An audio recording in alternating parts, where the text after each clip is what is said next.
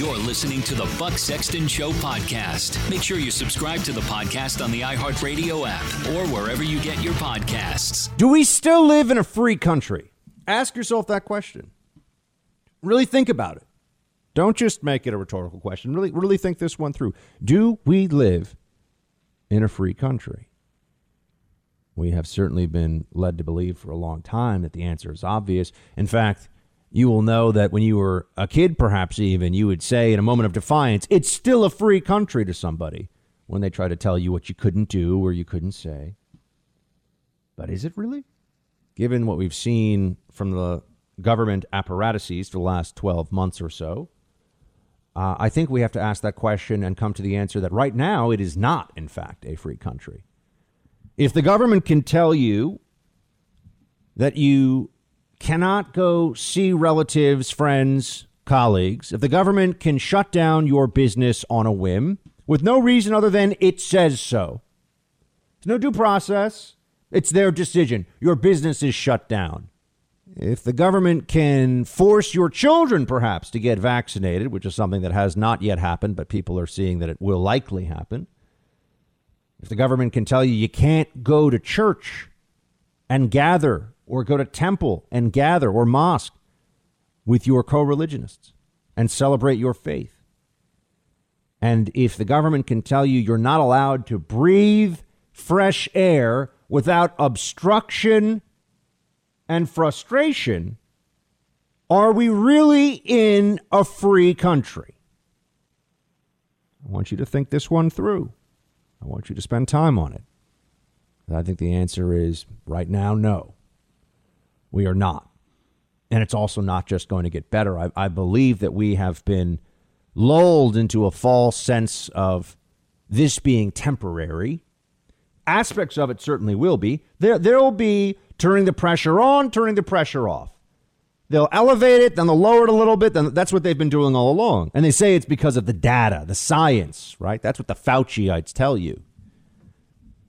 But you may have seen over the weekend, the Wall Street Journal, even not some left-wing publication, based on the global vaccination rate. Remember, there's here in America, and then there's the rest of the world. Based on global vaccination rates and based on the rapidly emerging new strains of COVID-19, we are on track right now to still have COVID as a problem for years to come.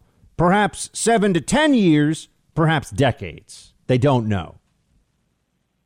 And you're already seeing people refer to the pandemic becoming an epidemic, a seasonal scourge that pops up similar to, yes, the flu. You're already seeing people making this case. And you also see this with the otherwise bizarre demand that you have to continue to mask up and social distance after you're vaccinated. Do you have to avoid crowds after you get a measles vaccination? No, of course not. Measles still exists, though, and there are occasional outbreaks of it. But we understand that that's a risk we are willing to run. See, this is where the fight is. The lockdowners, the left, they've created this world in which we cannot allow any risk from COVID. And there are many different reasons for this. There are those who are too terrified to think straight. And there are those who want to control you. And that's just for starters. That's just the beginning here. This is the nightmare some of us have been warning you about. You've probably thought for the last 3 or 4 months at least that with highly effective vaccines already in distribution or a few months ago about to be in distribution, you might get your life back soon, right? Maybe even by the summer of 2021, the masks would come off, schools and restaurants would open, even weddings and concerts would be back in action. Well, think again. The lockdowners and the mask cultists have other plans for you. Now, the media tells us with the pace of these vaccinations and the spread of new strains that COVID could be around, like I said, for a very, very long time. Could be an endemic, right? Like the flu, as in it's going to be within the population, right? Within the population. That's important for people to understand. That's just what we're looking at now. That's victory, going from the epidemic, going from the pandemic everywhere to the endemic disease that exists and continues to exist over a period of time. And at a minimum, this means that arbitrary and idiotic mitigation measures like mask mandates, filling out test and trace forms, random temperature checks, those could all become the new normal forever. And it will probably be far more intrusive and destructive than that. You've seen the attitude, the mentality of these lockdowners. They don't want to give you back freedom. They don't want to give you back liberty. No interest in any of that. And one thing's for sure already, they're going to drag out the pain, the misery, and the control as long as they can. Because too many people have too much emotional investment in their belief in science, which is itself a bizarre idea, absurd. It just feels so virtuous for MSNBC watchers, though, to sneer at the evil anti-mask Trump supporters that they imagine are the reason for this disease continuing to spread. Of course, while working class people deliver their packages and their food to them in the comfort of their very nice air-conditioned and heated homes. No. The Biden administration, the left, the Fauciites, they're in no rush to let you have your life back. They want to get something out of this. It's a pretty valuable thing, to borrow from Blagojevich. It's a valuable thing. You don't just give this away. You don't give back someone's life to them unless they do something to make you happy, to justify that trade, that transaction. No, quite the opposite. The left has conditioned much of the American public to act like brainless sheep who do whatever the bureaucrats with stethoscopes tell them. That's where we are. The left is leveraging this crisis and creating a turnkey totalitarian society. So they will find endless excuses to extend the COVID lockdown misery. Sure, maybe they'll let up in places for the summer months. And you really think that if this mentality continues on, if the zero risk Fauciite approach continues, that they will just give you back your liberty? This disease is not going to be at zero. There'll still be people out there in hysterics demanding you mask. And there'll be people demanding you mask up all summer.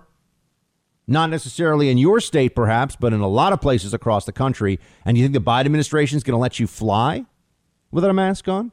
You think interstate travel and the federal government is not going to use its powers to restrict your abilities to live your life normally just because they're terrified that somebody somewhere may be going maskless? Oh, my gosh, how horrible. My friends, they bleat listen to the science, and we know this has become a rallying cry for those too frightened to think for themselves or too infatuated with controlling others to understand that life comes with risks. There is no perfect security, and if you try to gain it through the state, you will merely give up all your liberty and run risks to your security of a different nature, as well as the original risks that they promised to protect you from. Here's what the science actually tells anybody who's going to be honest about it. Open the schools. How long have I been saying that? And you know I'm right. Stop wearing masks outside. What the heck is this nonsense? Who came up with this? Everyone at low risk should start living normal lives, not next fall, not next year, now. And the lockdowns did not work, and they weren't necessary. Florida is the experiment that proves this. The debate over that should be over, but no, it's really just starting. They are rewriting the history in front of your very eyes. They're going to act like they won a battle that they actually lost. Just like many totalitarian regimes of the past. They get annihilated on the actual battlefield. The results, the losses are clear for anybody who was there. And they go home and they tell the population, we had a great victory. We had a great victory. That's the Fauciite approach with lockdowns to COVID-19. Setting all new records in the last 60 days for cases in one day, for deaths in one day, for hospitalizations. And yes, it has started to go down. That's because we're going to be in the middle of February soon. And there is a seasonality to this virus. And there are vaccinations getting out there. There are things pulling down this curve. But it's not double masking, okay? And we all know it. And the social media companies, which you have to remember, are not run by brilliant technical computer engineers. Yeah, they work at those places, and there is a genius behind the scenes in the back end and a tremendous power in these sites. But the people that are making policy about all of this, the people that are deciding what you can and can't say, they're English literature majors from Bard and Wellesley and Reed College. That's who actually sits around at places like Facebook and Google and determines what people like me can say about the pandemic. Not only are they not experts on the issue, they're just not very smart. A bunch of brainwashed, petty totalitarians, and they have done everything they can to shut down the free, open, and honest debate that should have been at the center of lockdowns all along. But has that been the case? Has that been where we are? No, of course not. Silence ideas that are outside the consensus. Punish people for even making jokes about this, as I have found out I'm not allowed to do. No, instead of embracing the truth and the freedom that would come with it, the lockdown left is doubling down. They may relieve some of these measures in the short term, but it's like bringing you a pizza while you're in prison. It's nice for the night, but the next day you go back to the gruel that they've been shoveling in front of you, and all the restrictions on your conduct and on your freedom still exist. So it's a temporary reprieve from their totalitarianism. That's what they're offering you. They will not embrace the freedom that we should have right now. They want to maintain the right to tell you to mask up next winter, to shut down some businesses. They want this control going forward because forever COVID is the excuse for it. And they're training the population right now to do what the government says and not ask questions. They are training us so that we will just obey. Do you think they're really going to limit this to COVID? Do you think that they're not going to apply this same stop at nothing scorched earth approach to any number of different urgent political challenges the left thinks are out there? Most notably climate change, where you've already seen just what a bunch of maniacal lunatics they are. No, they are changing the American psyche right now because they are making us feel at our core that we are not a free people. We exist by the leave of the elites. And as long as we think we are safe and warm and fed, it's all the same to us. That's America in 2021 until we decide it's not. This is the Buck Sexton Show podcast. Follow Buck on Facebook, Instagram, and Twitter. Hi there. I'm Jill Biden here at the White House with our two dogs, Champ and Major. For a lot of us during this pandemic, our pets have been such a source of joy and comfort, and maybe a bark or two on a video conference. The unconditional love from a dog is one of the most beautiful things on earth, and we owe it to them to keep ourselves healthy. So please keep wearing your masks, even when you're out walking your dog. Right, guys? Okay, think about this. Are you in a crowd when you're walking your dog? Let's just start with this. I mean, this is the big brother propaganda from the first lady now. Very political issue. We don't need her. We don't need her weighing in on science. She's not a real doctor. She's not even a real scholar, but that's a whole other thing. I don't need her weighing in. I don't need to hear this from the first lady. Who cares? But let's actually pay attention to this for a second. Where is the large peer-reviewed, controlled group based study, an actual scientific study? Forget about the peer-reviewed part, by the way, because they just rubber stamp each other's stuff that they like. Where's the actual data to show that there is outdoor spread that happens in free-flowing air, that outdoor spread of COVID is a real problem? Remember the Sturgis motorcycle rally? And they said, oh, my gosh, it's a super spreader event. It's spreading COVID everywhere. No, it actually wasn't true. There might have been a couple of cases here or there, but I mean, there are a couple of cases for people who go to grocery stores. A couple of cases for people that, use the same elevator. I mean, who knows? And yet they still say this stuff. Wear your mask outside. Where is Fauci on this one? Why should we wear masks outdoors? Someone show me the science. Not, we pulled a couple of researchers who looked at one place and another place for 2 weeks, And the place where people were wearing masks outdoors had a 5% decrease in COVID compared to the other place that's totally different, that they didn't wear masks outdoors based on some survey we did of like 200 people. And therefore, we have to wear masks outdoors. I mean, if you actually look at what they call the science here, it's sloppy garbage. The only really large study of this that was done was actually done in China. And I know you'd say, well, Buck, how can we trust China? I don't know why they would lie about the outdoor transmission rate of this, right? I mean, they lied in the early days about human-to-human transmission, but they were trying to stop the panic. But the panic had already happened when this came about. They did a large study in China, and they found that basically no cases of COVID were. This is in the big Chinese study from last March or April of 2020, I believe it was. Basically no cases of COVID out of thousands studied came from outdoor transmission, based on all the test and trace they have. And remember, they're an actual totalitarian society, so they have much greater ability to get people to comply with things like this. And so I just have to ask, what exactly, as we look at this, what is it going to take for people to understand that this is not rooted in data or truth? This is just part of the panic. This is just part of what we're always being told. And the First Lady of the United States at the Super Bowl is saying it for a very specific reason. Everybody is supposed to comply. Everybody is supposed to bend the knee. Why? Wearing a mask when you're walking your dog. I walk a dog every day. Okay, she is white and soft and adorable. And her name is Tallulah. And I walk, she's a little French bulldog, and she snorts like a little pig. And she's also, by the way, I love that the Bidens have two dogs and love their dogs. There are some things I like about the Bidens. That's probably the very top of the list, okay, that they have dogs and they love their dogs. But you don't walk your dogs in a crowd. You don't walk your dogs up close to people. So why should I wear a mask when I'm doing that? Well, if the answer is because of some kind of mask solidarity, then why shouldn't I be told to wear a mask indoors alone in my own apartment? Where some places have actually said that, by the way. Why not wear a mask in the shower to really show how dedicated I am? Why not triple mask? Double masking is better. Triple masking, clearly better than that.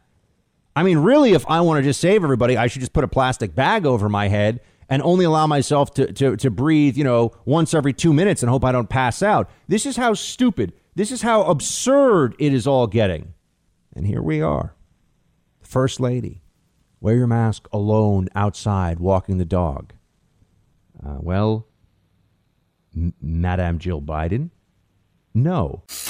You're in the Freedom Hut. Thanks for listening to the Buck Sexton Show podcast. Get the latest from Buck at bucksexton.com. Do you think it's time for schools to reopen? I think it's time for schools to reopen safely. Safely. You have to have fewer people in the classroom. You have to have ventilation systems that have been reworked. Our CDC commissioner is going to be coming out with science-based judgment within, I think, as early as Wednesday as to lay out what the minimum requirements are. Safely. We got to do it safely. Look, please go to bucksexton.com. I have an editorial up today on the fight against forever COVID. You know that I've seen all this stuff coming. You know that I've had, and I'm not trying to brag about it or something, and I'm not the only one, but I know what they're going to try to do here. I know what they've been doing, and the record speaks for itself in that regard. So please go to bucksexton.com, read my editorial there on the fight against forever COVID, and share it to your Facebook page. That's a really helpful thing to do. Just press the share button to your Facebook page. It is really important to me that we win this fight. I want this to go the way it needs to go. And that means people have to understand what's really happening here. They have to understand what we're truly up against. And things like Joe Biden saying, we're going to reopen schools safely. We got to reopen the schools safely. This is all nonsense. Schools have always been safe. The data doesn't say they would be safe if. What the data tells us is that schools are safe, have been safe, will be safe. That children are, thank God, at effectively zero risk and very, very unlikely to spread this to anyone. And then you'd say, well, what about the teachers? I know we always hear this. What about the teachers? Well, there are other people who are working in critical positions, doing so for less glory and even money than teachers are. Thank you, postal service workers, grocery store clerks, truckers. Thank you to the people that are keeping the country going during the pandemic. And beyond that, most teachers are under the age of 65. In fact, most teachers, a vast majority of them, are in their 30s and 40s. And so we're at entirely acceptable risk from COVID-19 unless they have some comorbidity or some additional health issue. And if that's the case, they should make arrangements for that teacher to do Zoom instruction. But for a teacher who's 25, who just doesn't want to go back into the classroom, or a teacher who's 35, who just doesn't feel like actually having to show up in person, the response for the government authorities, because these are public sector employees, they work for the government in the public school system, should be show up or find another job. That's it. That's not some horrible prison sentence. That's, okay, it doesn't matter to you enough to actually teach these kids. Go do something else. Learn to code. Have fun.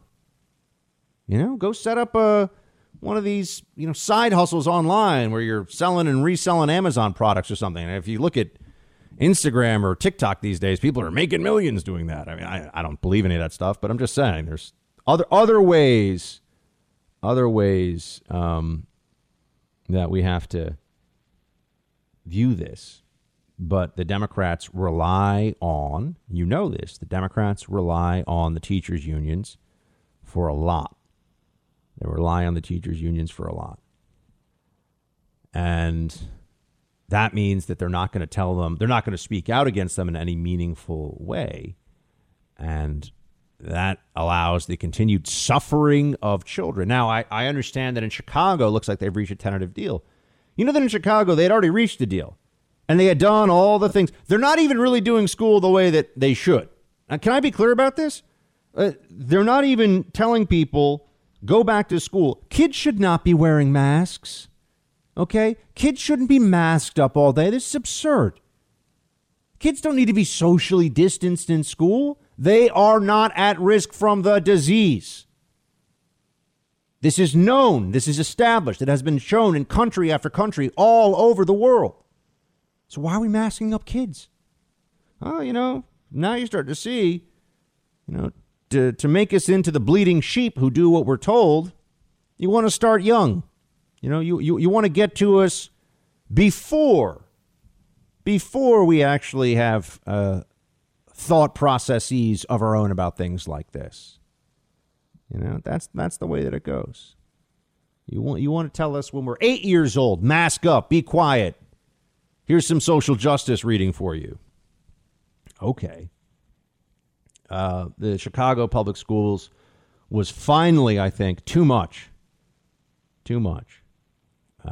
And now everyone's finally understanding what's been going on here. And that is there's been a complete lack of willingness. There's been an insistence from people on the left that that we not really conduct ourselves like reasonable adults who can balance out the needs of society and the need to protect people, especially at-risk people, from this disease. It's just been whatever the establishment demands, we've been willing to go along with.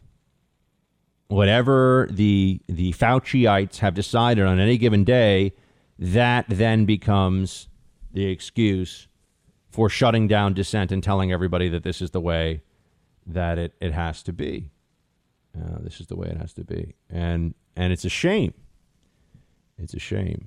They're just figuring out now all the suffering that has gone on out there. Here's Treasury Secretary Janet Yellen understanding this now. Play 4. People are on the verge of losing the roofs over their heads. The package provides rental assistance. We have 24 million adults and 12 million children that are going hungry every day, and we need to provide them with food. We have people suffering, particularly low-wage workers and minorities, and through absolutely no fault of their own, we have to get them to the other side and make sure this doesn't take a permanent toll on their lives. So we need a package that's big enough to address this full range of needs. And I believe that the American Rescue Plan is up to the job. I want to be very clear here. It's like the Democrats are just waking up right now and figuring out that it is predominantly low income and minority kids who are suffering from these school shutdowns. It is predominantly, or actually almost entirely, the working class, generally speaking, who are having a hard time putting food on the table, keeping up with their bills, maintaining payments for their rent or their mortgage, and that the feckless and unaccountable decisions of Gavin Newsom and Governor Cuomo and Governor Pritzker and Gretchen Whitmer up in Michigan and Governor Murphy in New Jersey, go down the list. Those decisions have hurt people. They've acted the whole time like there was no choice here. We had to do all these things. Really? We had to shut down businesses on an arbitrary fashion? Because in New York, we're reopening restaurants, for example, in less than 2 weeks with higher caseload than when we shut it down. So what is it? The pain, the economic pain got to be too much politically. It used to be that they would all pretend that economic pain didn't matter. Didn't matter. It's about saving lives. If you even talked about keeping society going, you were a reckless monster who wanted grandma to die. And yet here we are. Now we can finally have the discussion. Now we can finally look at this and say, there was a balance that needs to be struck. There was honesty that we needed to have in all of this.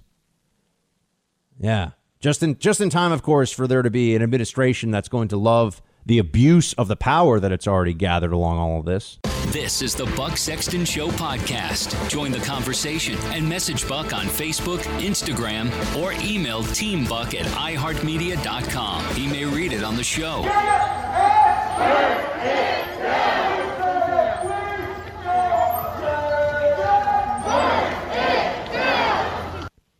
Burn it down, they chant as they march through our nation's capital. A whole bunch of Biden voters, everybody. Does anybody care? Does this matter to anybody? Do we pay any attention to this? Why is it insurrection and domestic terrorism when once in the very, very, very rare occasion, there are a bunch of people who are loosely associated with the right in some way, who make bad decisions and break the law and riot? But there are riots and there's law breaking on the left in the name of politics all the time. And I'm asking these questions rhetorically. We know the answers. They like what they like. They justify what they justify. And we're supposed to forget that even though we have a Biden administration, there are still people running around acting like we are in the grips of some kind of totalitarian, authoritarian madness from the right. That there's going to be, this is what's so scary. They've created this entirely false construct while they are in power. Think about what the Democrats control. They control the executive branch. They have a majority in the House. They have control in the Senate. They have social media, news media, Hollywood, academia, most of the legal profession, most of the judges across the country. I mean, you go down the list. Think of all the institutions that the left controls and the way they're leveraging those institutions as part of a purge of the right, a purge of ideas that they do not like. Think of all that's happening. And yet, sure enough, they think that the problem is right-wing authoritarianism. The right is on defense across the country, everywhere. We know this. And we should be honest about it. The right is on defense, no question about it. And yet we find ourselves in a situation where we're being told the problem is that there could be a conservative insurrection at any moment. There could be a conservative overthrow of the government. We're trying to just not get kicked off the internet. We're trying to not have our banks say they're not going to allow us to have banking services anymore. Or, that's where we are. And yet there's this whole conversation about Trumpism and the Trumpers and the counterinsurgency laws applied to them and everything else. This is straight up madness. It's absurd. It's wrong. And it is deeply upsetting. on top of all of this. You see the way that they're discussing this, and you see the way that they talk about this, and they're just delusional. They are just delusional. Here's Representative Hakeem Jeffries on the second impeachment of Donald Trump. I want to dig into this a bit because, as you know, it's impeachment 2.0 week. Play it. But, John, this is an open and shut case. We all have heard the president's inflammatory rhetoric throughout the duration of the final few months of his presidency. We all know that the president lied about the election, said that it was stolen from him, held Stop the Steal rallies, perpetrated the big lie that resulted in the mob coming to Washington, which he summoned. He then inflamed and incited the mob and then directed them to march on the Capitol. And we saw what happened with deadly consequences, a violent attack on the citadel of our democracy. He told them to march and have their voices peacefully heard. If telling someone to do something peacefully is the same as telling them to do it violently, then words have no meaning. Then language does not matter. And I think we all understand. That cannot be the way that we go forward. I shouldn't say we all, but you and I, and the whole country doesn't. So certainly there's half the country that wants the president to be impeached. But does anyone think that number is particularly different from what it would always be? I mean, here's a fun fact. What percentage of the nation voted for Joe Biden, and what percentage of the nation thinks that Trump should be convicted by this Senate trial? He's already been impeached. I know. You know, our language for all this stuff is somewhat imprecise, somewhat full of shortcomings. But what's being said right now is just making everything for the country worse. And instead of Democrats, you'll notice they're in power now. They haven't shown us some surge of good governance. They don't have great ideas. The stuff they're doing is dumb, destructive, unhelpful, ideologically driven, hysterical. This is not a return to some Biden era normalcy where everything's going to be okay and good old Grandpa Joe is going to make everything just fine. No.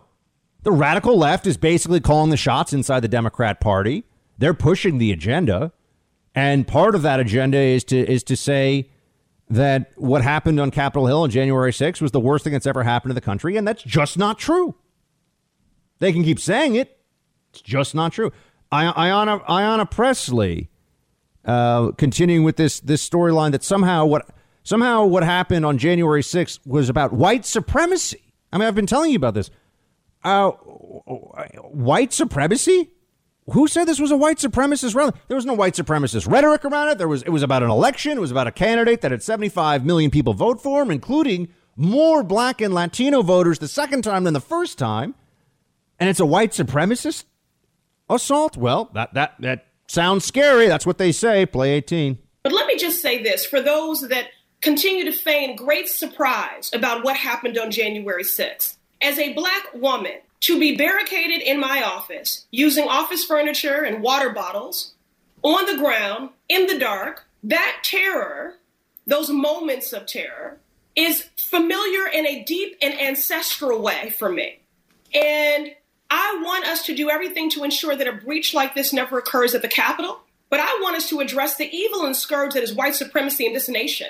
This is not only about securing the Capitol to ensure that members and our staffs and the custodial staff and food service workers are safe in the Capitol. Mm-hmm. It is that we are safe in America. And one of the images that I'm haunted by is the black custodial staff cleaning up the mess left by that violent white supremacist mob. That is a metaphor for America. We have been cleaning up after violent white supremacist mobs for generations, and it must end. I'm just wondering who was cleaning up after the hundreds of riots, the thousands of businesses looted, destroyed, attacked, lit on fire. Who was cleaning that up? Do we get to know? Fair question to ask. Just wondering. Oh, right. That was about justice, right? Destroying a lot of businesses, including a lot of minority-owned businesses, because it was Biden voters doing it. that was somehow about justice, and it certainly wasn't terrorism. You're listening to the Buck Sexton Show podcast. Make sure you subscribe to the podcast on the iHeartRadio app or wherever you get your podcasts. Harsanyi time. Our friend David Harsanyi with us now. He is a senior writer at National Review. David, happy post-Super Bowl Monday. Thank you. You as well. Who did you root for? I didn't really root. I'm not even, honestly, I feel like I get socially pushed because I just want to hang out with my family members who do like football. So I end up watching, even though I really could care less, quite honestly. And this time around, I think it's cool that Tom Brady showed everybody that he's probably the greatest football player of all time. I think it's fascinating that so many people hate him so much because they think that he's some big Trump supporter, when I think he's just kind of vaguely friendly with Trump. I don't think it's that big a deal. But not that should matter either way. But it was a boring game, though, David, and I like to see things a little bit more of a struggle, a little bit more of a back and forth. Yeah. Tell me this: what are you seeing right now with impeachment week upon us? Because I feel like this is, to borrow from a Yogi Berra, deja vu all over again. And yes, I know that's a joke. People always write me when I say that. That's the point. It's supposed to be a joke. But it does feel like we went through this before. We're going to have a lot of worthless speeches from people who are just lawyers really auditioning for MSNBC contributorships, talking about the beauty of our democracy and the evil of Donald Trump, who's not even president anymore. I don't think they're going to have the votes. And so what's the point, David?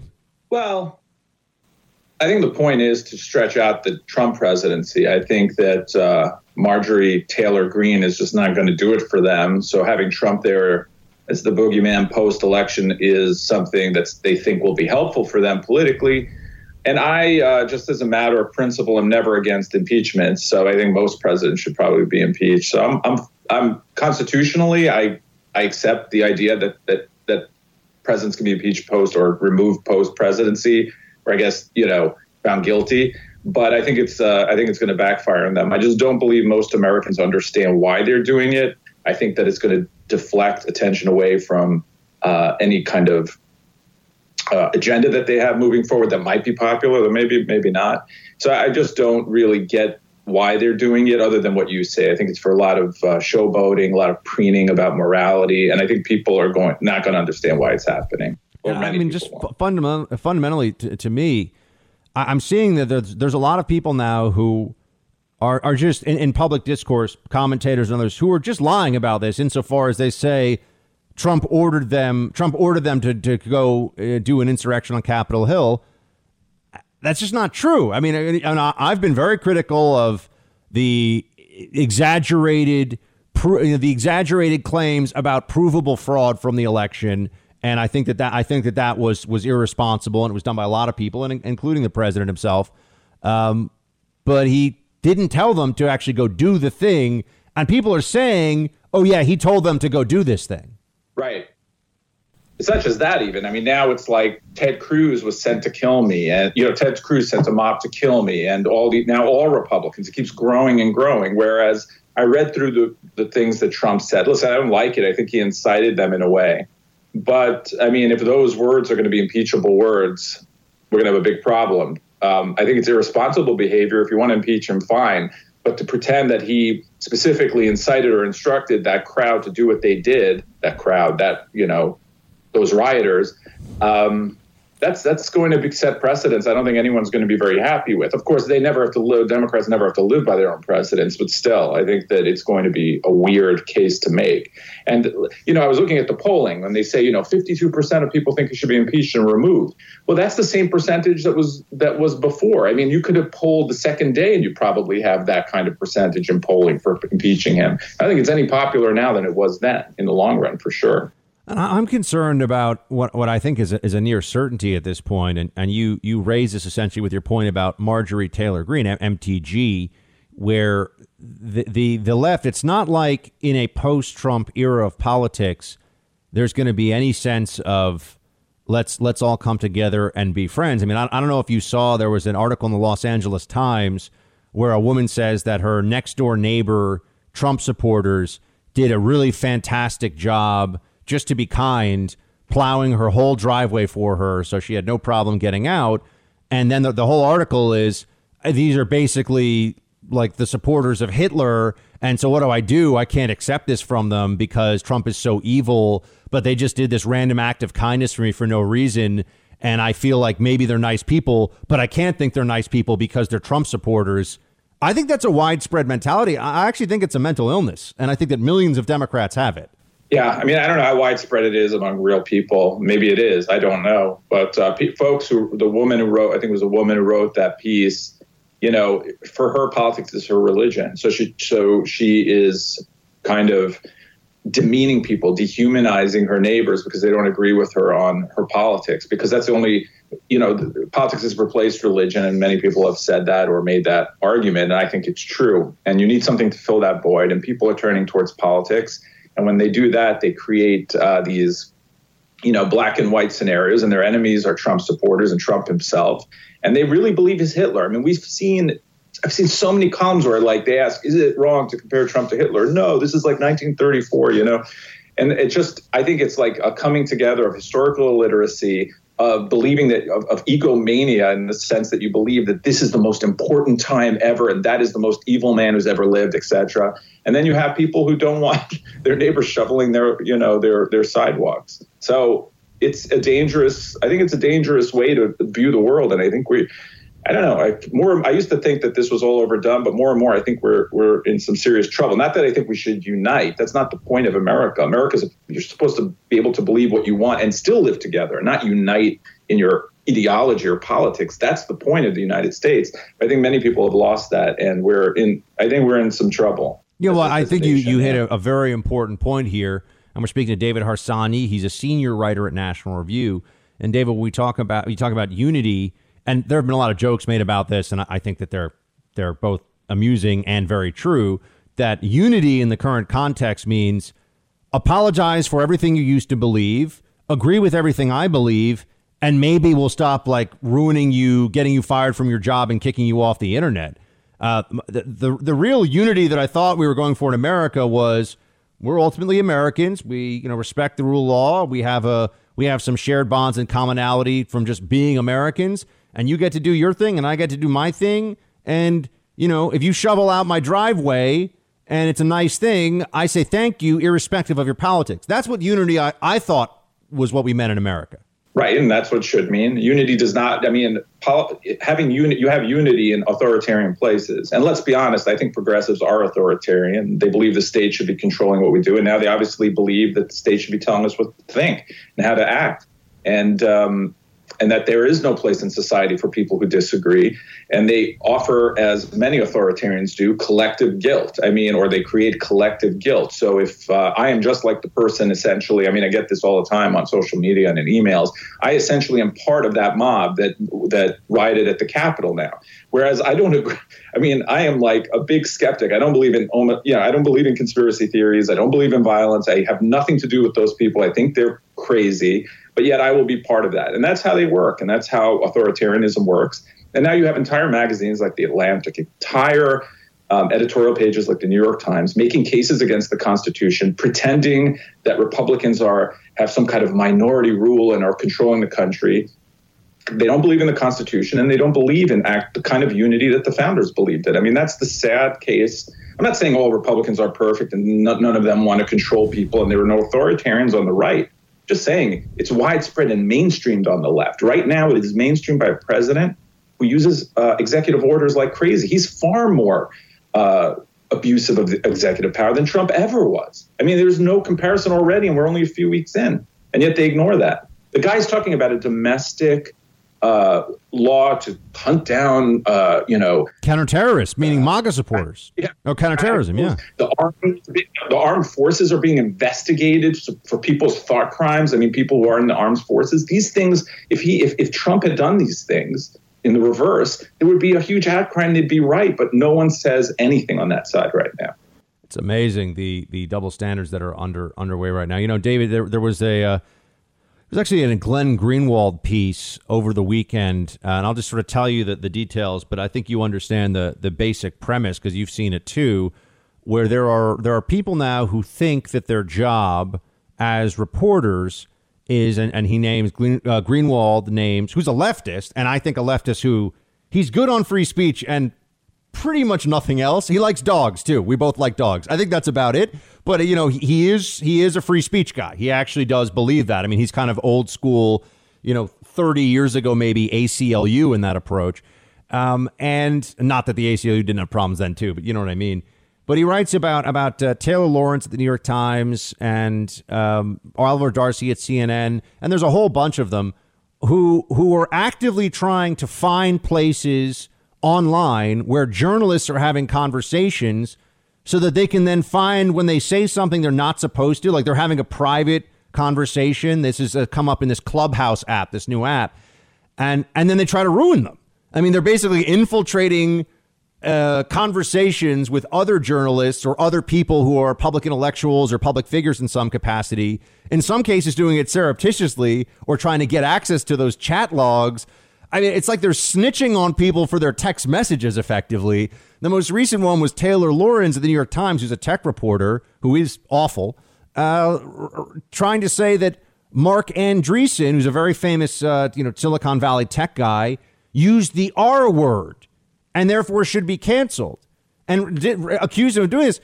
And she said this publicly, and it turns out he actually didn't use it. Somebody else in the chat or on the call, it was a Clubhouse, it was audio. Somebody else said it, and in reference to Reddit people who were using it as a rallying cry during the whole GameStop thing. But she tried to ruin this guy. And this is the game now. I mean, they have people who their full-time job is to find you or me, in a text chat using a naughty word so we can get fired. And this is journalism now. It's not journalism at all. Nothing enrages me more than what's going on with that in that aspect. Those people who listen, I think some of them, like Oliver Darcy, I mean, he would do whatever he needed to do to have his job, to get his check. He's a complete sycophant. But there are other people who are just have authoritarian instincts. I need to get a thesaurus to find better words for authoritarian, but that is what these people are. For journalists to try to track down people to shut down voices is just, it's never happened. I mean, I was reading a column from 1979 recently in a book. It was a Washington, and they were talking about the Washington Post editorial board defending the Skokie Nazis and saying that we have to make sure everyone is the best way to fight evil speech is with more speech and all that stuff. And today it's just the opposite.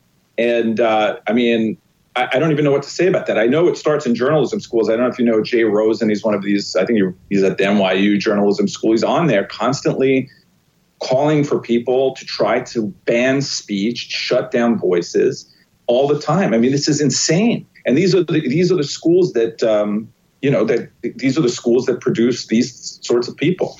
It's just insane. And it's terribly, terribly corrosive to freedom and free speech, because you're normalizing and mainstreaming again ideas about free speech that will make the First Amendment useless. Because if you don't believe in the underlying ideas of freedom as a neutral principle, you don't believe in the Constitution. And I totally don't think most of these people believe the Constitution should exist. I think they think it's antiquated. I think they want to get rid of it. So I think that's the main fight, or should be the main fight moving forward for the right, to protect that Constitution. I'm seeing a lot of what I would consider to be kind of Politburo style tortured logic that always circles back to whatever is best for us is what's best for all, and therefore whatever we think is best for in this situation is what is best, right? I mean, it's tautological, right? This is the way, because I say it, it must be so. And with journalism now, I've seen this, and I wish I could cite the person, but it's one of these journalism professor types saying that journalists have to struggle with the fact that today the First Amendment itself is a threat to journalism. This is the new line. I don't know if you've seen that. It's like saving the free market, destroying the free market to save the free market under Bush, right?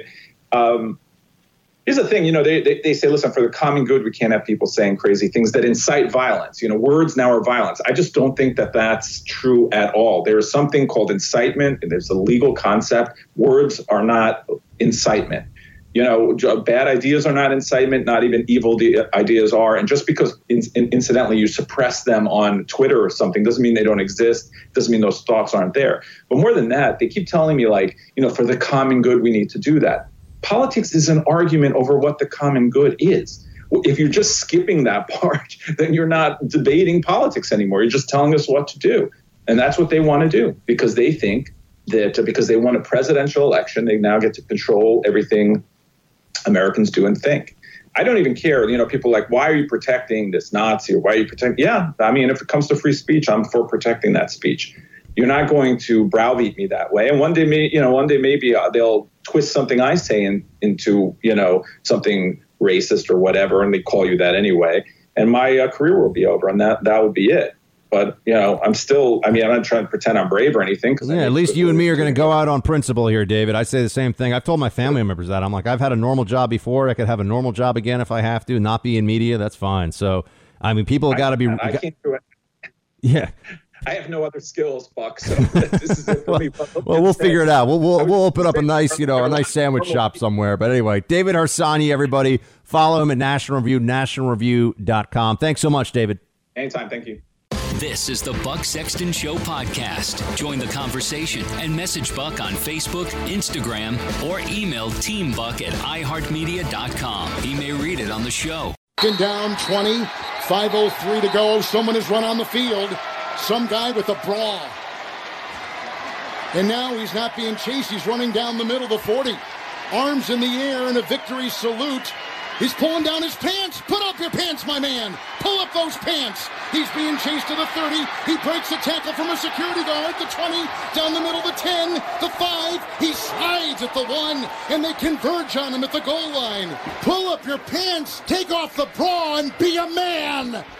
And the players with hands on hips at the other end of the field are looking at him and shaking their head and saying, why, oh, why is this taking place in a Super Bowl? Producer Mark, I missed this. I must have been making the artichoke dip or whatever at this point. What happened? Well, on TV, they never show the Shriekers on the field, but that was the radio call. Kevin Harlan, courtesy of Westwood One, who's just the most descriptive play-by-play announcer in the business, and always hilarious when something like that happens and he's there. I somehow missed this. I did see some chatter on Twitter. Was there sort of a pink man thong situation going on as well? It looked like he was wearing a pink sports bra. So you saw it for like 5 seconds on TV. They were lining up for a second down play, and you see a guy run across the screen, but then they cut away. But there's videos on the internet from fans in the stands. He didn't like stiff arm anybody or anything, right? Like he spun away from a security guard. He pulled a spin move? Yeah. I somehow I missed it. But you said they don't find the video usually on Twitter. It's out there. Okay, so they don't show it on the live broadcast. Yeah, because they don't want to encourage others. Encourage it, right? Wow, a spin move in a man's ear. Who knew? I missed one of the more memorable moments of the Super Bowl. Certainly more memorable than the Chiefs' offense. That much is for sure. You're in the Freedom Hut. Thanks for listening to the Buck Sexton Show podcast. Get the latest from Buck at bucksexton.com. There's a chapel in Kansas, standing on the exact center of the lower 48. It never closes. All are more than welcome to come meet here in the middle. It's no secret. The middle has been a hard place to get to lately, between red and blue, between servant and citizen, between our freedom and our fear. Now, fear has never been the best of who we are. And as for freedom, it's not the property of just the fortunate few. It belongs to us all. Whoever you are, wherever you're from. It's what connects us, and we need that connection. We need the middle. We just have to remember the very soil we stand on is common ground. I guess we don't need hearing from Bruce Springsteen about how this is a time for national unity. Now I'm going to try to put aside for a moment my well-established, my well-known feelings about how Bruce Springsteen is the most overrated musician of the last 100 years in America. I'm going to put that aside for a second. And how he only has one song that anybody can even remember. They can remember one phrase from it, and then the rest of it is all just a lot of, guitar stuff that sounds like a lot of other people's guitar stuff. Hey, just put that aside. All right, I'm not a music critic. I understand. And some of you right now are booing me, and that's fine. You can boo me. There are a lot of music groups that I don't like. And there are groups that I do like that I would admit I probably shouldn't, but, it strikes you in a certain way, to each his own. But if we're going to have somebody show up in Kansas for a Jeep commercial, and hat tip to my friend Jesse Kelly for saying the only thing that really unites people about Jeep is that we've all been near one when it's broken down, or in one when it's broken down if you drive them. But if you're going to pick somebody who's supposed to be uniting the country, bringing the country together and all that stuff, don't you think we could do better if we're sending someone to Kansas wearing a jean jacket and cowboy boots and the whole thing than a guy from Jersey Shore? No offense, Jersey Shore. It's very nice stuff there, too. I know. But a guy from the Jersey Shore who's an outspoken lib who hates Trump and disparages Trump supporters and Republicans all the time. Could we just do a little better than that? Could we get someone else in this role? And I didn't even see, producer Mark, what was the Dolly Parton commercial? I missed that one. Because people were giving Dolly Parton a hard time. What did she do? I'm not sure. I didn't see it. Oh, okay. I mean, it's fine. But, there's some Dolly Parton commercial. And I was seeing, because I don't watch every second of this thing. I get up, I walk around, I go make some more food, usually for myself, and I then scarf it very quickly. Dolly Parton's 2021 Super Bowl commercial is playing a rich man's game, it says here. As much as we all love Dolly Parton, it's disappointing to see her literally saying the praises of working. What? It's kind of amazing. Dolly Parton is very, very widely beloved music figure and far more broad-based support in my estimation, at least, than Bruce Springsteen. Maybe I'm wrong. I don't know. I think probably Bruce Springsteen's politics annoys me to the point where I can't be objective. I'm gonna say this. I can't be objective about his music because I know his politics, and I know that this is a guy who's all about the working man. And, Springsteen is worth hundreds of millions of dollars at this point, easily. Hundreds of millions of dollars. Does he give a lot of money to charity? Does he do a lot to help the working man, or does he just sing ballads, here I am for the working man, and the whole thing? I just want to know. Is it all like a costume play situation for him? He wears the trappings of the working man, but the guy's been a musician for the last 50 years. He's not actually. I know he sings songs about down at the steel mill or at the docks or whatever, but what does he actually know of these things? That's what I would say. That's what I would point out. It is what it is. I figured out the hullabaloo over Dolly Parton, by the way. Oh, thank you. What is it? Her original song, 9 to 5, obviously a classic about the working man. This was a Squarespace commercial saying to do your side hustle with the lyrics becoming 5 to 9. Saying if you want to, get more money and all this, get your website and do a side hustle and work even more. So people are mad at Dolly Parton for that. Side hustle is an excellent idea. I do all kinds of side hustles. I'm an investor. I'm a real estate investor, stock market investor. I do side projects. I do a once weekly, podcast in addition to doing radio. I mean, I don't know if those are technically just having a lot of jobs or having side hustles, but multiple income streams. Producer Mark, you're a multiple income stream guy. I'm a multiple income stream guy. This is the way to achieve greater autonomy and control over your life, because having multiple bosses, because everyone's got a boss, right, Producer Mark? We've all got bosses, of course. One or another, doesn't matter. Even me, I always say my boss, well, we even have bosses at our company where Mark and I work at iHeartMedia, of course, but really our boss is the audience, but that's still a boss. Like, I got to show up and I got to put in a good performance. I got to make people want to listen and honestly give me some of their time and choose this show over other shows, which you should do because the show is better. But, give this show a chance, right? So we work, Mark and I work every day for the audience.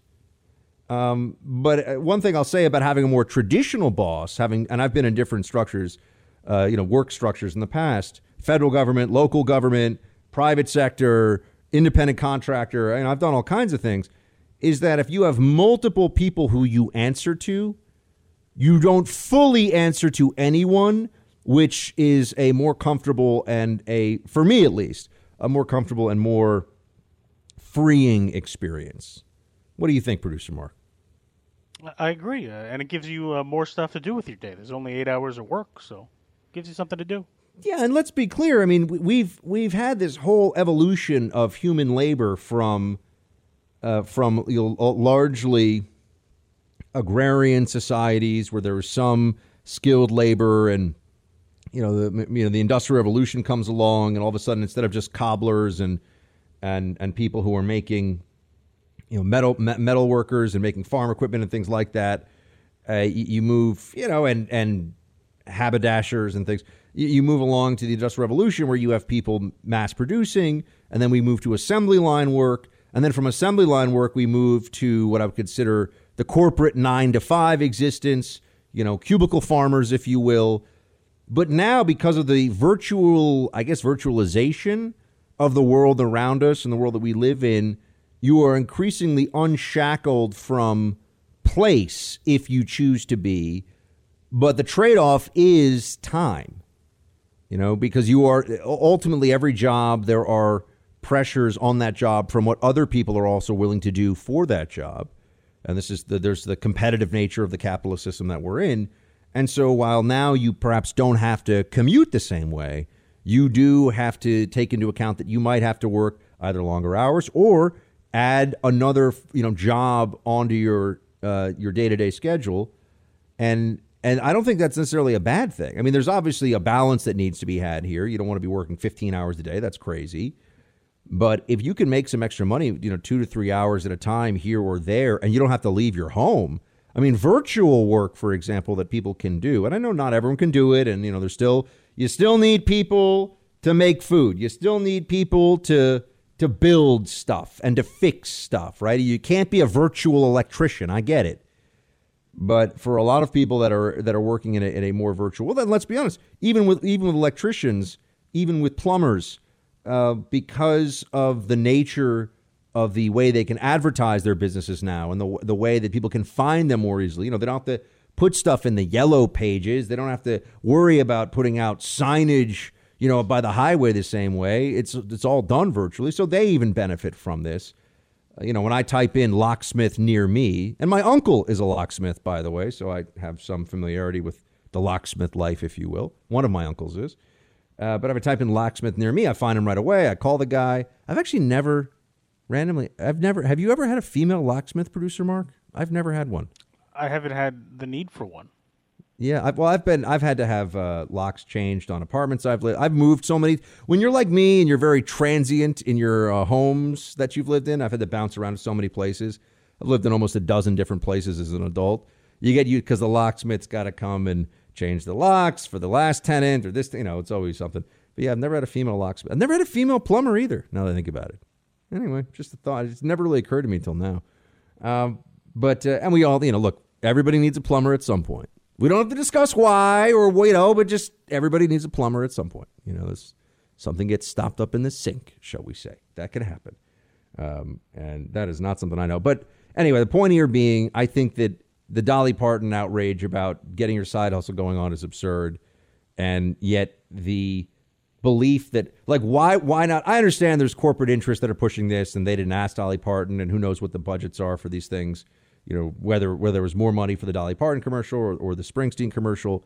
But this whole, I just think that Springsteen, the whole thing is kind of phony. I don't think there's anything phony about Dolly Parton. She's a performer. She did it, she's got an incredible voice. She's done all her own stuff. I mean, I just feel like she built the whole thing. And I know people love Bruce Springsteen live performance, and I've never been to one. So I will say that part of it I cannot speak to. And even Producer Mark and I have talked about before, love him or hate him, Coldplay is an amazing live band to see. Correct. It's just the truth. It's just reality. Like, you go see Coldplay, you're like, wow, these guys, they're really just rocking out with their instruments. There's an energy on stage. They're really into it. There's a performance aspect you've got to respect. So put that aside, because that may be true. Bruce, I will say one of my brothers, who's not a Springsteen fan, went to a Springsteen concert and said that it actually is the concert itself is amazing. So I give credit where it's due. But just for me, the whole, I'm the working man thing. And it's like, guys, he's a super famous millionaire, ultra millionaire rock star who's got the politics of, a Hollywood 25-year-old actress. OK, that's who Bruce Springsteen is. He's basically, yeah, man, like climate change and socialism and like let's spread the wealth. And then that's Bruce Springsteen. So he's going to bring the country together. I don't think so. I don't think that's going to work. So just pointing it out, just keeping it real. That's what I do. You're listening to the Buck Sexton Show podcast. Make sure you subscribe to the podcast on the iHeartRadio app or wherever you get your podcasts. The New York Post has a headline: Biden's soft on crime posture will wreak havoc on cities. Why do you think that this president is so different than President Trump, and why would he tolerate this? It's where the Democrat Party is today. I mean, look, they're the party of open borders. We've seen that in President Biden's executive orders. They're not even going to deport illegal immigrants who have criminal records. So they're the party of open borders, defund the police. They're the party that bailed out the rioters and looters, part of this Antifa. And never forget, the Democrat chair of the Judiciary Committee, Jerry Nadler, said Antifa is a myth. So here's the chairman of the committee that's supposed to be about justice, about enforcing the law, about protecting the Constitution, protecting your rights, who thinks Antifa is a myth after everything they did to so many of our major cities this summer. So it's just who the Democrat Party is today and why it's so important that we stand up against their radical policies. This is the border crisis that Joe Biden called for. We speak about Trump and this impeachment farce, which, it'll be over soon, folks. They're not going to convict him. The whole thing is stupid, but, Democrats are insane.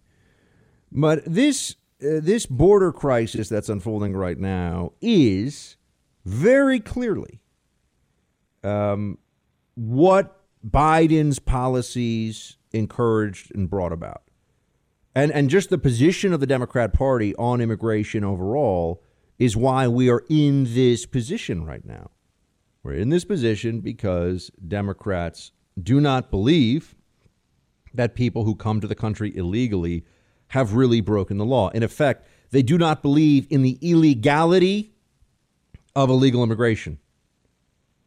And that's something that I think everybody needs to understand right now. There's nothing about what's happening right now with the caravans that are on their way, thousands and thousands of people, the changes to asylum policy, the changes to enforcement to effectively not enforce the law about immigration.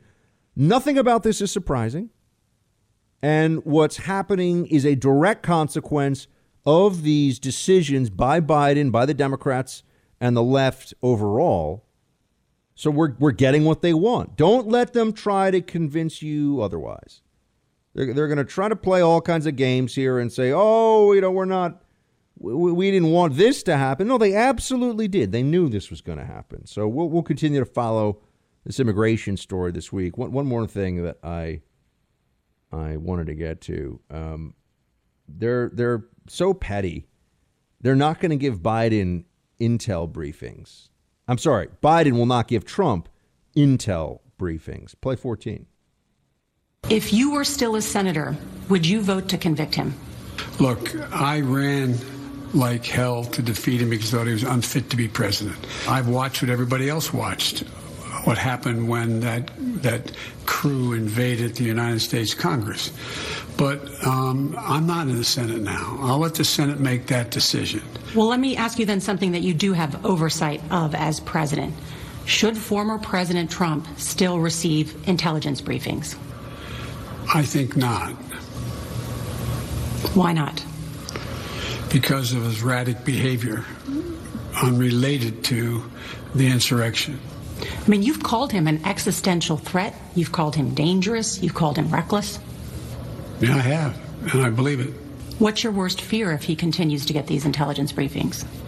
I'd rather not speculate out loud. I just think that there is no need for him to have that intelligence briefing. What value is giving him an intelligence briefing? What impact does he have at all, other than the fact he might slip and say something? What value does any former president have in getting these intelligence briefings? Right? You can play this game with anybody. Why did Bill Clinton get it for years and years while his wife was running around peddling influence all over the world? And he was too.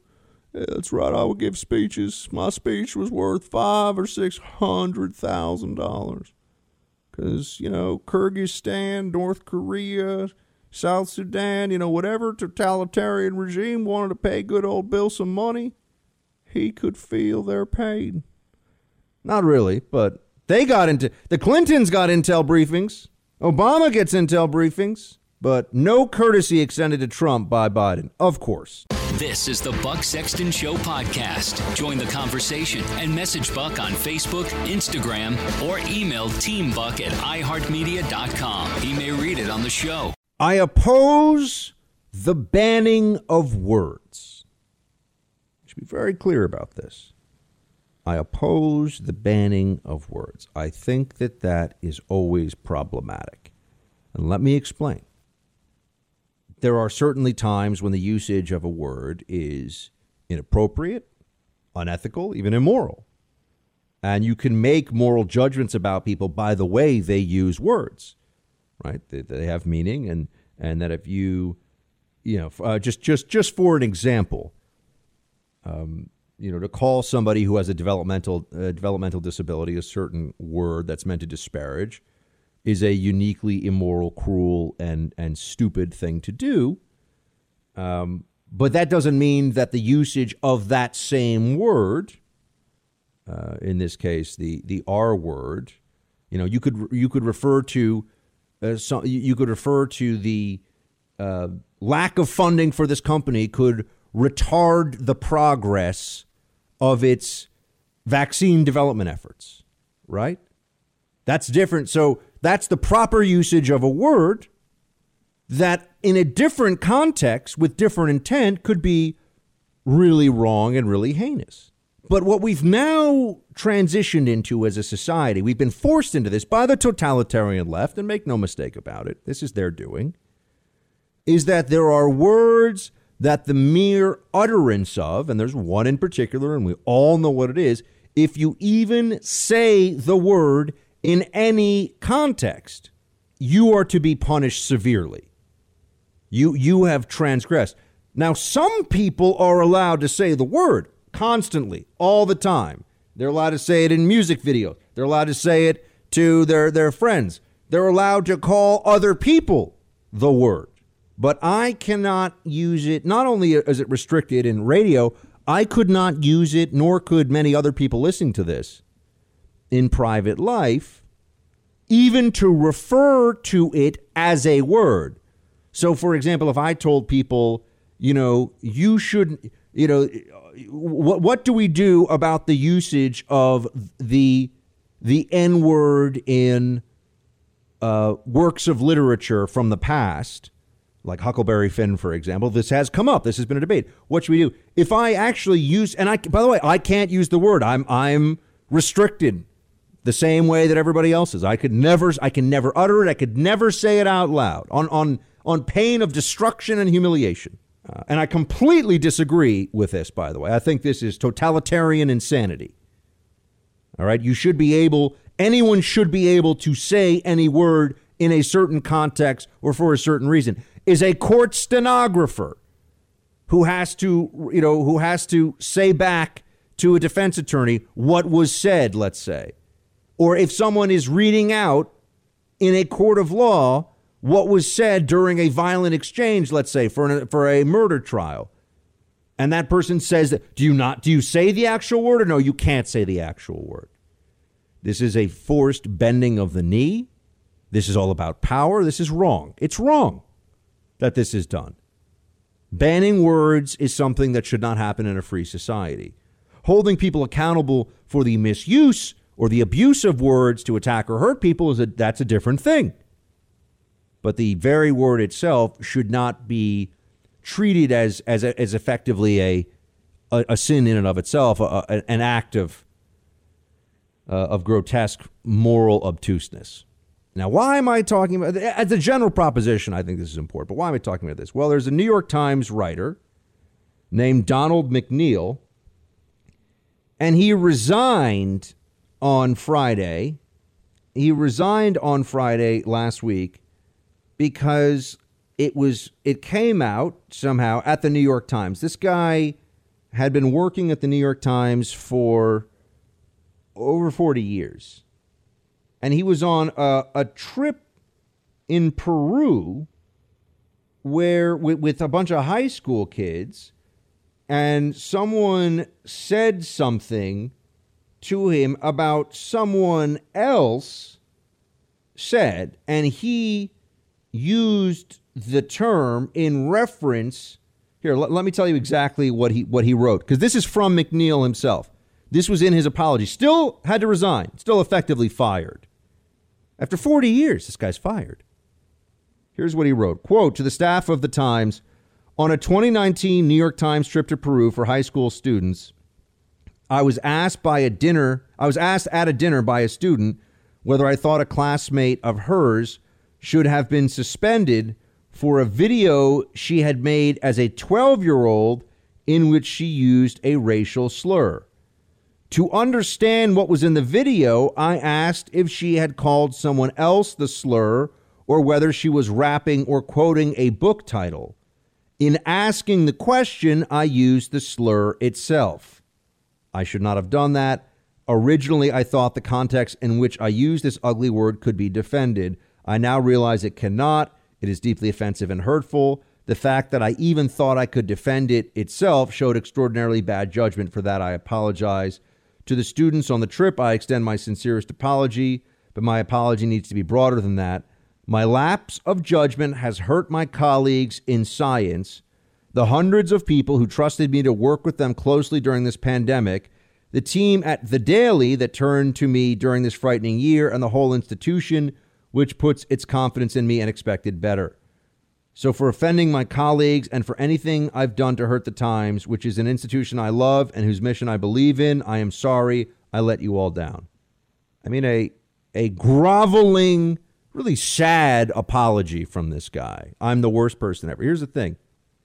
I do not believe that he did anything wrong, because I do not believe in the banning of someone saying a word in any and all contexts. I think this is totalitarian madness. I disagree with this. And, you know, then you get into this where I always wanted to know. I've heard plenty of people who are Latino use the word. And I would say, I always want to know, I'm like, what are the rules on that? Is there a clear ruling on that? Is that allowable? Okay. Are Asian Americans allowed to use the word, or no? Okay, probably not. How does all that work? This is madness. And you know why he was fired? You know why they pushed him out rather? Because they said that it didn't matter. It didn't matter that he had no negative or intent. Intent doesn't matter became the rallying cry within the New York Times. Okay? Intent doesn't matter, they say. Well, if you're going to blame people for their usage of words and you're going to take intent out of it, we are all just living in this totalitarian absurdity where the power mad left gets to determine who's destroyed for any reason, anytime they want. And that's, of course, what they want. This is about power. This is not about social cohesion, morality, decency, justice, fairness. It's not about any of those things, ultimately. They'll say it's about those things. This is really about power. The power to destroy lives based upon the utterance of a word is an extreme kind of power, and it's one that some people on the left have seized for themselves. And this incident with Donald McNeil, I mean, it's appalling that they've done this to this guy. It would be like if someone said to me, if I'm a teacher and someone came up to me and said, so-and-so just called me the N-word, and then I went up to the principal's office or the dean, let's say, as the teacher, and I said, so-and-so just said the following word and quoted someone, right? You are quoting someone. But if you quote them and use the actual word, you're destroyed?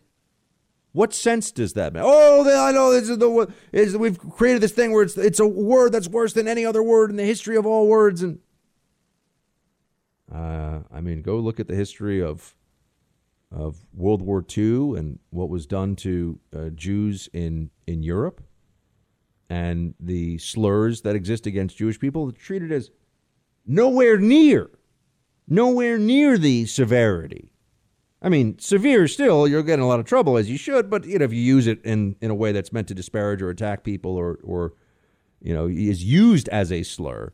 But my point is merely that quoting what someone else says cannot be the basis for ruining someone's life and ruining someone's career. Okay? Quoting it in a context where you're just trying to establish what happened. Right? But this is about control mechanisms, and this is about keeping people on notice that that the left, the power structure of identity politics and intersectionality, gets to determine the very words you use. You are only allowed to speak about things in a way that the left says is okay, or else you will pay the price. And there's even another example of this that I want to get to. I spoke briefly about the R word. As I said, you can speak in general terms about something, to retard the progress of vaccination research. You can say that. But if you call someone the R word who has a developmental disability, that's, and I mean, of course, you don't need me to tell. That's just so awful. It's an awful thing to do. But notice the word itself isn't entirely banned. It's the malevolent usage of the word that will get you in trouble. But the banning itself of a word is a different thing. There are reporters out there who all they do now is try to seek out people and punish them for saying the wrong word. And we have one such story to get to with this. This is the Buck Sexton Show podcast. Follow Buck on Facebook, Instagram, and Twitter. Glenn Greenwald is a man of the left. He is very far left on a whole bunch, whether it's usage of the military, social issues, you name it. I mean, he's a leftist. An area where he is principled, and he loves dogs, and I appreciate the work he does to rescue dogs, and I love dogs too, so we got that in common. But an area where he is principled is on free speech. And this used to be one of the only parts of liberalism that was truly liberal. There was a time during which you could expect someone who was a Democrat to have, at some level, a respect for the need to allow for free speech. That was a part of the whole thing. Well, that has gone away entirely. Journalists now really believe that their job is to police. They are the censors. They are to police speech. And what Taylor Lorenz did is another example of this. And Glenn Greenwald, on his Substack, writes about it at some length, is falsely accused Mark Andreessen, who's the co-founder of Netscape, Netscape Navigator, and co-founder and partner of Andreessen Horowitz, a huge Silicon Valley venture capital firm, of calling someone a retard. That is the claim that was made, and that's not what happened. That was never said, and yet here we are, listening to this and talking about it because she thinks, as a New York Times tech journalist, that her job is to find that someone said a bad word in a somewhat private setting of a group conversation online, but it wasn't posted publicly. It was on one of these forums, I forget, Clubhouse forum, and then essentially try to get this guy ruined, and it wasn't even true. It wasn't even true. And so, you'd think you have multiple layers of bad here. You have multiple layers of this is gross. One is, you don't even have your facts right. And two is, what kind of a professional, what kind of an adult human being goes around trying to cause immense problems for people based upon an utterance in what is a private conversation, and thinks that that's their job, meaning that it's not like she just stumbled across this and she's trying to find this kind of thing. wants to bring someone down and ruin them. I mean, here's how Greenwald writes about this. Quote, a new and rapidly growing journalistic beat has arisen over the last several years that can be described as an unholy mix of junior high hall monitor tattling and Stasi-like citizen surveillance. It is half adolescent and half malevolent. Its primary objectives are control, censorship, and the destruction of reputations for fun and power. Though its epicenter is the largest corporate media outlets, it is the very antithesis of journalism. Greenwald goes on. I've written before about one particularly toxic strain of this authoritarian reporting.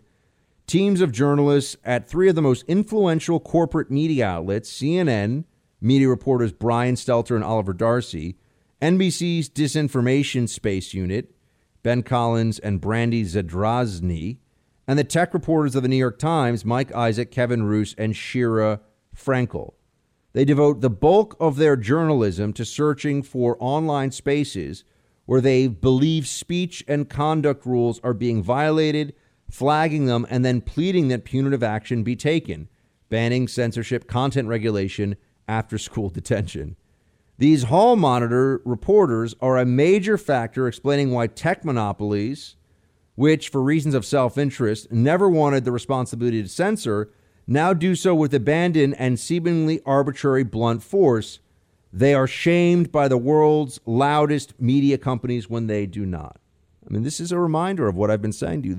The biggest opponents, the most dangerous opponents in modern America, and America today, of free speech, are the people who are supposed to be its most ardent defenders. Journalists, people who make a living writing and communicating about news, about ideas, about reality, are the worst offenders right now in America when it comes to how, not only how much they want to censor, but in how they betray their charge and how they betray the essence of who they really are in all of this, right? They're supposed to be the defenders, and they're actually the violators. And this is something that we have never really experienced before. At least we've never been aware of it before as a society the way that we are right now. Free speech means the freedom to say things that some people aren't going to like. And it also means a culture where we tolerate that there will be disagreement, there will be vehement opposition, but we don't try to silence and we don't try to ruin and destroy. You know, attacking ideas, not people, is one way to go about this. When you're going after somebody because they said something and didn't even say it, and decontextualize it, and then officially take the position that intent doesn't matter, you're just setting up, to borrow from Greenwald here, the Stasi-like surveillance state, run by journalists first and foremost, and then the social media companies are the ones who act on all of this. It's appalling, it's wrong, and it's going to lead the country down a very dark path. It needs to be called out. You need to be angry at the people who do this. I am. You're in the Freedom Hut. Thanks for listening to the Buck Sexton Show podcast. Get the latest from Buck at bucksexton.com.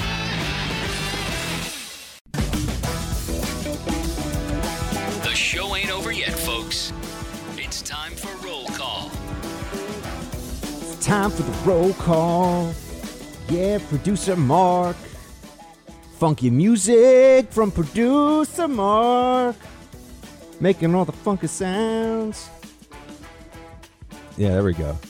Producer Mark, how was your Super Bowl, sir? You and Mrs. Mark and whoever else you're watching with, what? How did it go? I mean, the company was nice.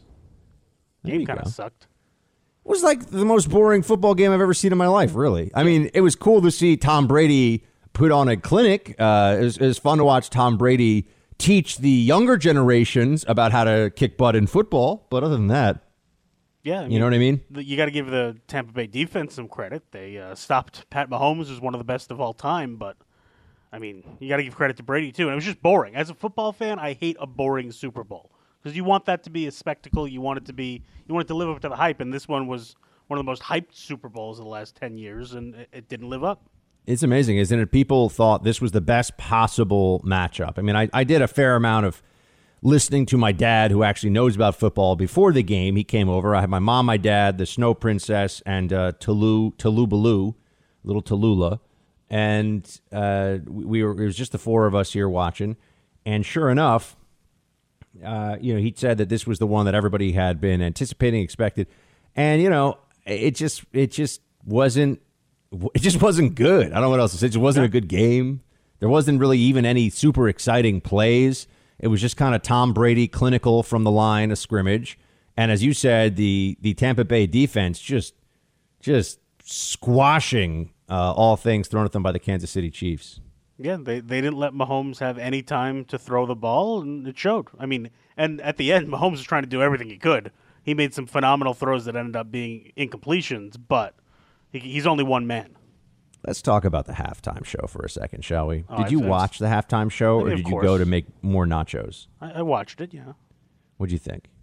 I mean, it wasn't the worst halftime show I've ever seen. But I think it was. You don't think it was the worst one ever? Could you think of a worse one? Not off the top of my head, but it was fine. Did you recognize that the fellows who were dancing, and many pointed this out on social media as soon as it happened, because it really did look like it, the fellows who were dancing around Mr. Weekend had what looked like athletic support apparel on their faces. Yes. I've looked into this. I asked my pop culture experts.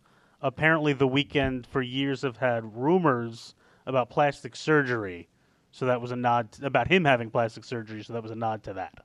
I mean, it looked like they had distributed jock straps to everybody there, and that they didn't know where they went. That's what it looked like. Yes. Well, fair enough. To be fair, they couldn't do much because of COVID. The NFL didn't want the huge stage having to be erected on the field, so that's why they didn't do that much with the special effects and whatnot. But I like that there's one song by Mr. Weeknd that I like, and it was the first one that he did. I believe it's about a star boy, but the other songs I did not really know / did not really like if I did know them. So I also was waiting. Isn't it kind of required, Producer Mark? You'd know this. Don't they have to have Aerosmith come out for a duet at some point? Like, isn't that every year at the Super Bowl? I thought, don't they bring out Steven Tyler and the other guy, Joe, whatever his name is, and they do a whole. Well, it's not always Aerosmith, but yes, usually there is another guest. I'm not sure why. Especially apparently, The Weeknd has a lot of songs with other artists, so I was surprised. Everyone in my household was waiting. Who's going to come out? And then nobody did. But I just find that in my experience, limited as it is, they usually try to bring out an artist who is familiar to and beloved by the boomers, and yes. Like they roll the Rolling Stones out in wheelchairs, and Mick Jagger's like make a grown man cry, the whole thing, yeah. It's like when they brought out the Red Hot Chili Peppers a couple years ago with, I forget who the main act was, but they brought out the Chili Peppers for the older crowd. Wow. I feel like the Chili Peppers are not older crowd, but yeah, it's our generation, but still. Ouch, that hurts. It does. It's funny. I see Gwen Stefani now, and she has a very she was in one of the Super Bowl commercials, and I remember when she was just the top of pop music for a little while in the mid '90s, with No Doubt, Tragic Kingdom was the album, and this is when people actually used to know album names, and I feel like kids see her now and they're like, "Who's that?" Isn't that the woman who sort of tries hip hop a little bit sometimes really badly? And, yeah, that's right. But Madonna always is there to be the creepier older lady who also thinks that she still is cool and hip and young. So there's that. I think Madonna's pretty much stopped, though. Is she? Has she done anything in the last 10 years? Not recently, but she was still, there was still stuff going on those stages for a while when it was not. It wasn't good. So anyway. So yeah, the Super Bowl wasn't. What was your least? What were your most and least favorite Super Bowl commercial? You pay attention to the commercials? Yeah, because I gotta see all the social justice messaging so I can slam it on radio. Obviously. Oh, obviously. Yeah, no, I don't pay attention to that. I'm watching the game. If a commercial interests me, I'll put my head up. But I'm usually looking at Twitter, seeing what people are saying about the game. Huh. But I'm a football fan. All right. You're not. That's the two different types of people watching the game. Indeed. All right. Well, let's get in the mix here. Facebook.com/Buck Sexton, Team Buck at iHeartMedia.com for anybody who is looking to send us their thoughts. Probably not at this point on the Super Bowl anymore, because I feel like people are they're doing their thing. Other things going on in the country, they don't really feel the need to get that deep into this. So, yeah. But if you want to send us Super Bowl thoughts, by all means, you can do that too. So let's get to the latest here. We have Eric, who writes, per the DOJ definition of terrorism, anyone who participated in the events that often unfolded over the summer would be defined as a terrorist. Based on sheer numbers alone, per the DOJ, Biden's DOJ, domestic terrorism is a problem of the left. These illogical conclusions drawn from a false premise can be disposed of quite easily. Where is the messaging for Republicans? Democrats speak out no matter how wrong they are, yet Republicans are on the side of truth in these matters and fail to confront the basic structure of the Democrat argument, at least that I've seen. Eric, you make a very good point here, and it's one that's going to be talked about a lot this week with this impeachment trial going on. And it's as follows. You have the Democrats always fighting this notion that anything that they do is terrorism. Anything that they're engaged in as a political movement, including the use of force, destruction, and violence, isn't terrorism. It's an uprising against injustice. But what that fails to take into account, and this is something I do know quite a bit about from my professional past, what that fails to take into account is that all terrorist groups think that they are acting in the name of some higher power, some greater justice. What are the classic reasons for terror as we know them? There are groups that are religious extremist terrorist groups, right? Jihadism comes to mind. And they believe that they are fighting a struggle to take back lands that were Islamic lands. This is the jihadist philosophy, to take back places like Spain, Andalusia, to take back parts of the world that they believe should always be Islamic. And then in places where they are not the majority, to demand special rights and separate law, essentially, until they can, through continued population growth, become the majority and then stamp out other religions. It's effectively a colonial project in the name of a religious extremism, right? But they think they're doing something that is just. They're fighting the invaders. I mean, there's many different flavors of jihadism depending on where you are. Sometimes it's to throw the invaders out of a specific country, but other times it's to bring the Western Christian world to its knees and to gain concessions in their quest for the creation of a global ummah, right? So that's one version of terrorism. Another classic terrorist rationale is to create your own country. I mean, separatist movements. If you look back at a lot of the terrorist groups of the 70s, you look at even like the Basque separatists. I mentioned Spain before, the Basque separatists in Spain. You look at the Irish Republican Army and separating from the British. You know, these are different places where they were using violence because they claimed they were trying to overcome oppression.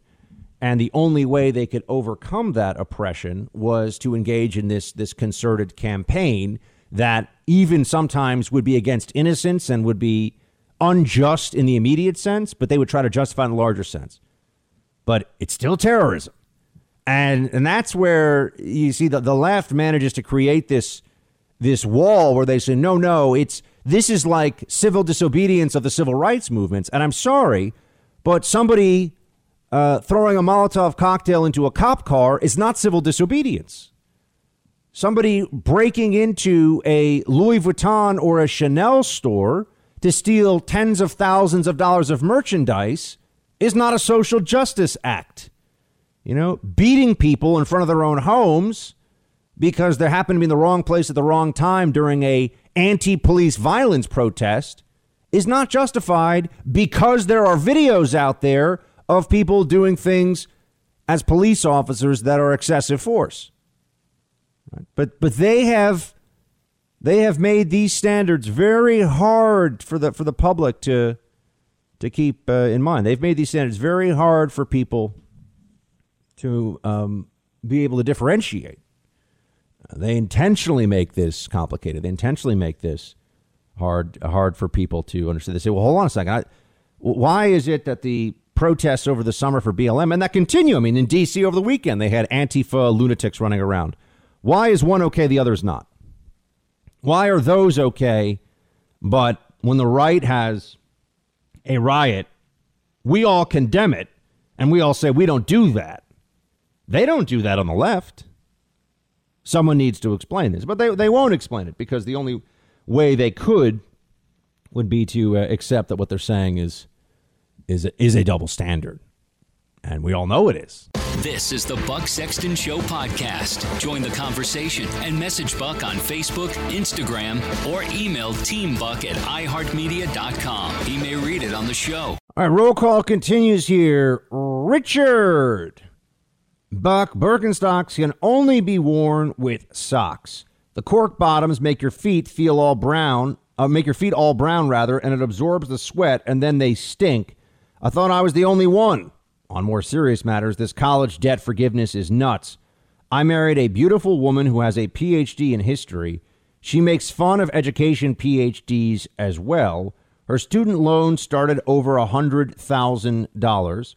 We've been working second jobs and side hustles and chunking away at it. It is so unfair for us to be working our butts off, throwing everything we can at this mountain, and others who are defunct or not working on it get theirs forgiven. Notice that they say federal student loans. There are private nonprofits who deal with student loans and take them off the Fed's hands. Those won't be forgiven. We have those loans, and they didn't follow the president's executive orders for interest or payments during COVID. That's what we get when we have someone who's concerned with equity and not equality. Shields high. Well, Richard, just remember that the Democrat plan here is to do what is most politically powerful for them. It's actually not ultimately about fairness. You need to know that. You need to remember that. It's really not about what's fair. They don't really care about what's fair. They just say that. As for Birkenstocks, I think I have to defer to your expertise. I think I just have to say that you are the expert on this one. Although now I kind of want to get a pair and try this out. But yeah, I guess you have to wear them with socks. But I've definitely, Producer Mark, haven't you seen people with Birkenstocks sockless? Maybe circa 1996 at a Fish concert, but still. Yeah, if you go to the Joshua Tree, you can't wear socks with them. Oh, nice. Good point. Ray. Hey, Producer Mark and Buck. We listen to you on KFYR-FM 99.7, Bismarck, North Dakota. Woo! Bismarck ND Team Buck in the house. Thanks for your support for the military. I'm a retired Air Force cop. Back the blue. You're darn right, Ray. In my house, I was brought up a Democrat. I've changed that now. After seeing what the liberal Democrats have done to ruin America, I'm now a conservative Republican. I agree with you all, and I'm proud to say I'm a big Buck Sexton supporter. I listen every night. Thank you for spreading the conservative word throughout the nation. Continue to fight the good fight, and shields high. Thank you very much, Ray. I really appreciate your support, man. That we're honored here, and thank you so much for listening. And we do what we can to make it the best show we can for you, and it means a lot, sir. So appreciate it. We appreciate you. Ben, hey, Buck. Last week you talked about the importance and satisfaction of learning a life skill. I absolutely agree with you. When I was younger, my hobby was collecting hobbies. I had way too many to achieve any level of proficiency. As I've aged, I've narrowed down my efforts to what I call the 3 Bs, barbecue, bacon, and beer. My low and slow barbecue game is getting better, and my kids have developed a love of smoked meats, especially ribs. Buckboard bacon, is that a thing? Is made from the pork shoulder rather than the belly. It's everything you love about bacon without all the fat. Lastly, homebrewing beer is easier than you may think, and it is a tremendously satisfying hobby. Cheers and shields high from the great state of Alaska. Ben, those are all great hobbies, man. Creating something, making something, learning those kinds of skills and being able to put them to use. Those are all, very powerful things. And I wish I had more time to even do more, to go beyond the hobbies I currently have. Right now, my hobbies are taking care of the dog, trying to get to the gym, cooking when I can. I wish I could say shooting, but I haven't been shooting in a long time because there's no ranges and nor is there gun ownership here in New York. So hoping that'll change at some point, meaning I'll have to move. New York's not going to change. I used to do a lot more tennis. I just don't have the time these days. It's hard. People say, oh, you make time for things. Yeah, you make time for things, but you also got to trade off things. And right now I'm so focused on what I'm trying to do here that there aren't a lot of trade-offs I'm willing to make. There aren't a lot of places where there's not a lot of places where there's a lot of fat to trim. Although I do have to spend more time in the gym, but you know what I mean. Metaphorically speaking, there's not a lot of places where I got excess time. But I'm looking to change that up in the future. We'll see. Team, thank you all so much. Great to be with you as always. Until tomorrow, shields high.